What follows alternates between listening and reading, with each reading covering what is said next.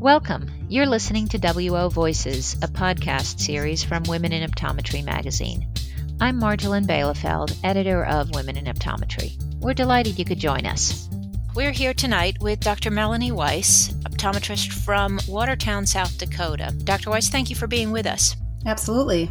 Dr. Weiss, you are recovering from an opioid addiction. How does it feel to say that? Well, first off, it's something that I never thought would be part of my story. Growing up, I had a vision of what I wanted my life to be like and, when I wanted to retire and all those things. And drug addiction was never part of that story at all. So to say that still is a little bit surreal, but I'm also extremely blessed to be on this side of it versus where I was, 4 years ago. Right. So before we get into the what happened, how this can happen to someone like you, which I know is part of your story, here in 2020, why are you talking about this? Why are you with us? A couple things, a couple reasons. One is I felt when I was in the midst of my active addiction that I was the only healthcare professional or the only optometrist out there that had this issue. And so to be able to get my story out there so that if there's other people that are suffering or in the midst of their addiction, they hopefully won't be scared to come forward. And then also just to hopefully break the stigma of addiction. It does not matter how much money you have or how educated you are. When those drugs grab a hold of your brain, they can completely change you as an individual. And, my education and my background did not help me one bit once those drugs got into my system. Now, this was a slow path toward this addiction, and it all kind of came to a head on September 30th, 2016. You want to describe that day? Yeah. So September 30th, 2016, it was actually a Friday. I was seeing patients. I actually had about a 15-minute window in between two of my patients. And I walked out of the back door of my clinic down the street about a block and actually entered into a home of somebody that I knew. And I knew both of them were going to be gone at work. I went in their home, went through their cabinets, took their pain medication. And when I came out, the detectives were standing there waiting for me. And, it's one of those things when I look back at that now that the shame part of it is the hardest thing to heal from because that's not who I am. I'm not a person that, goes into people's homes and takes things that are not mine, but that's who I became. That's where the drugs led me. It completely and totally changes your frontal lobe as far as your reasoning and your thought process. And of course, this happened slowly and perhaps not surprisingly, or the way that it so often does. It started with a valid and legit prescription for painkillers. Yeah, that's correct. I actually had an emergency appendectomy was my first surgery that I had. And of course, I was prescribed pain medication for that. I then had 2 other surgeries following that. So I had 3 surgeries within about a 3-year time frame. And, my tolerance just continued to build up. And, it happened slowly, but on the same hand, I feel like very quickly it went from me taking pain medication to curb my pain to taking it so I could get through the day. And this went on for how long? This actually went on for about 8 years before I was arrested. Wow. And did people around you suspect this? Not until probably 6 months prior to my arrest.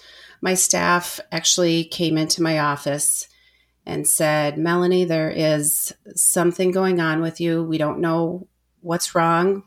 We think that you're probably on the verge of a mental breakdown, and we think you need to take some time away from work. Because I had been calling in sick, leaving work early, not coming back from lunch on time, and this is my own business that I built and have an immense amount of joy and pride in. And my thought process was not to take care of my business. It was all about, how do I get more pain pills to get me through the day? And how did you get them? Because did you have a doctor who was prescribing them for you? Initially I would go back to my surgeons time after time, asking for refill after refill. Mm-hmm. And, 10 years ago, those refills, unfortunately, were pretty easy to get. Yeah. At some point, the surgeon said, nope, you're not getting any more refills. And I actually was at my mom's house. She had a knee replacement. She had a bottle of Vicodin sitting there. And I thought, she doesn't need that. And I need that to get through the day. So I took some of her pain pills. And before you knew it, I was cleaning my entire parents' cabinets out of any pain medication they had. Then proceeded to take from my sister's homes, my brother's house, my grandparents, anybody that was in my immediate family members' circle. I took their pain pills for my personal use.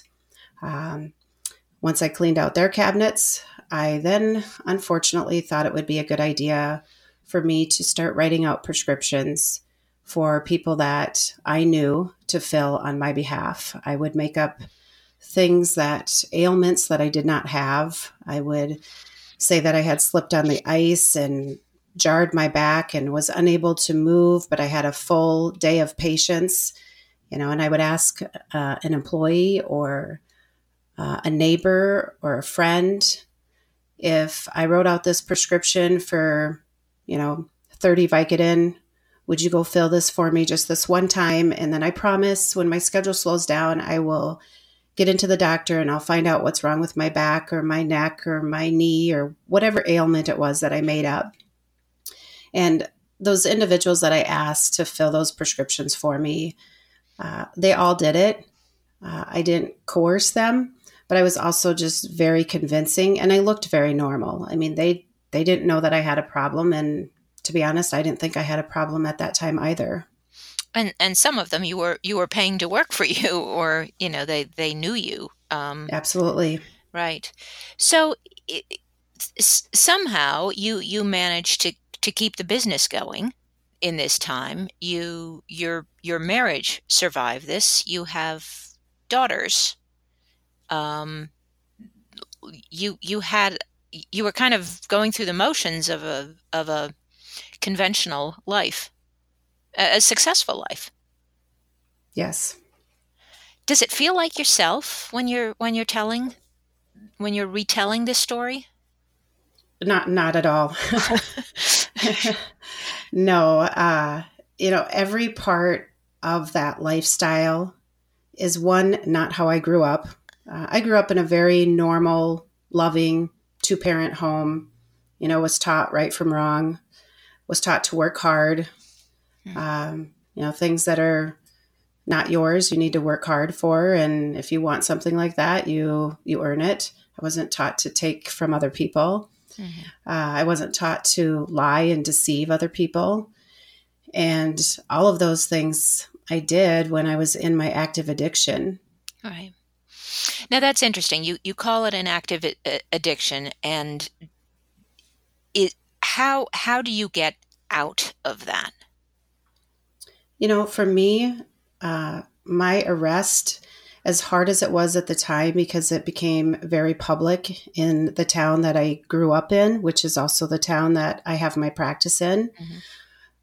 was the one thing that saved me. I truly know that if I was not arrested, I most likely would not be here today. My husband would not have a wife. My kids would not have a mom. My employees would not have the boss that they have right now. So I'm very thankful for my arrest. It's what saved me. And it saved you because you stopped being able to get away with this. tell us what kind of the results were. Yeah. So when I was arrested, my husband at that time, who knew nothing about my addiction, was kind of floored, asked at that moment then if I would go to treatment. And immediately I said yes, because I did not want to live that life anymore. Even though I had absolutely everything anybody could ever want. I had 3 beautiful teenage daughters. I had a husband that adored me. I had a successful business. I had, the nice house, the nice cars. I hated life. And so to not have to live that way anymore and to hopefully, be able to live a different life and to find that in treatment, I was willing to do that. And so I went to treatment at Hazelden Betty Ford in Center City, Minnesota, where they actually have a healthcare professionals program. And that was amazing because it allowed me to be around other healthcare professionals that were in the same boat that I was. I was in treatment with nurses and physicians and surgeons and dentists and counselors. And to see that, I'm not the only one out there that has this addiction. I'm not the only healthcare professional battling this. That was exactly what I needed at that time, to know that I was not alone. Right. And that perspective, obviously, I'm thinking would have been hard to get in Watertown. Oh, yeah, absolutely. Yeah. And so how long was the treatment?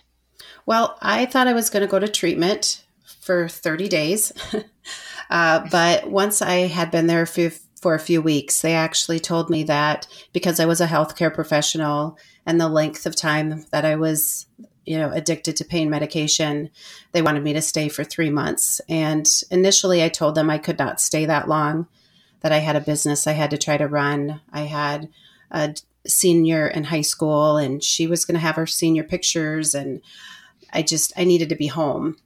And I was told by my counselor, you can walk out that door anytime. If you want to leave right now, you can go ahead and leave, but we're the healthcare professionals and we think this is what you need. And so that night I had a little bit of a meltdown in my room and, prayed that I would be given some sort of clarity as to what to do. And when I woke up the next morning, it was crystal clear what I needed to do. I needed to do exactly what they told me to do because how I was living my life the last 8 years had not panned out so well. Right. Yeah. And so you stayed for the 3 months. I did. And how was the return? The return was really tough. After I had been there for 3 months, I actually did not want to come back home. I didn't want to face reality. I didn't want to face my legal battles. I was facing 6 felonies and up to 15 years in the state pen. Yeah. Yeah, that's a scary thing to come home to, right? Very scary. And then also just to be around and have to live life amongst the town and my peers and my patients that knew exactly what I had done. Because, like I said, it was very public. It, was, when I was indicted, when there was an arraignment hearing, when there was new information in the case, it was back in the newspaper. It was back on television. It was back traveling around Facebook. And so I knew that if I walked into, Target or I walked into a gas station, that those individuals were going to know what I did. And that shame was just really, really hard to deal with at first. And was that internal pressure or external pressure or both? I mean, did people give you the cold shoulder? They didn't. It was all internal. What I expected people to say, I expected people to turn their backs on me.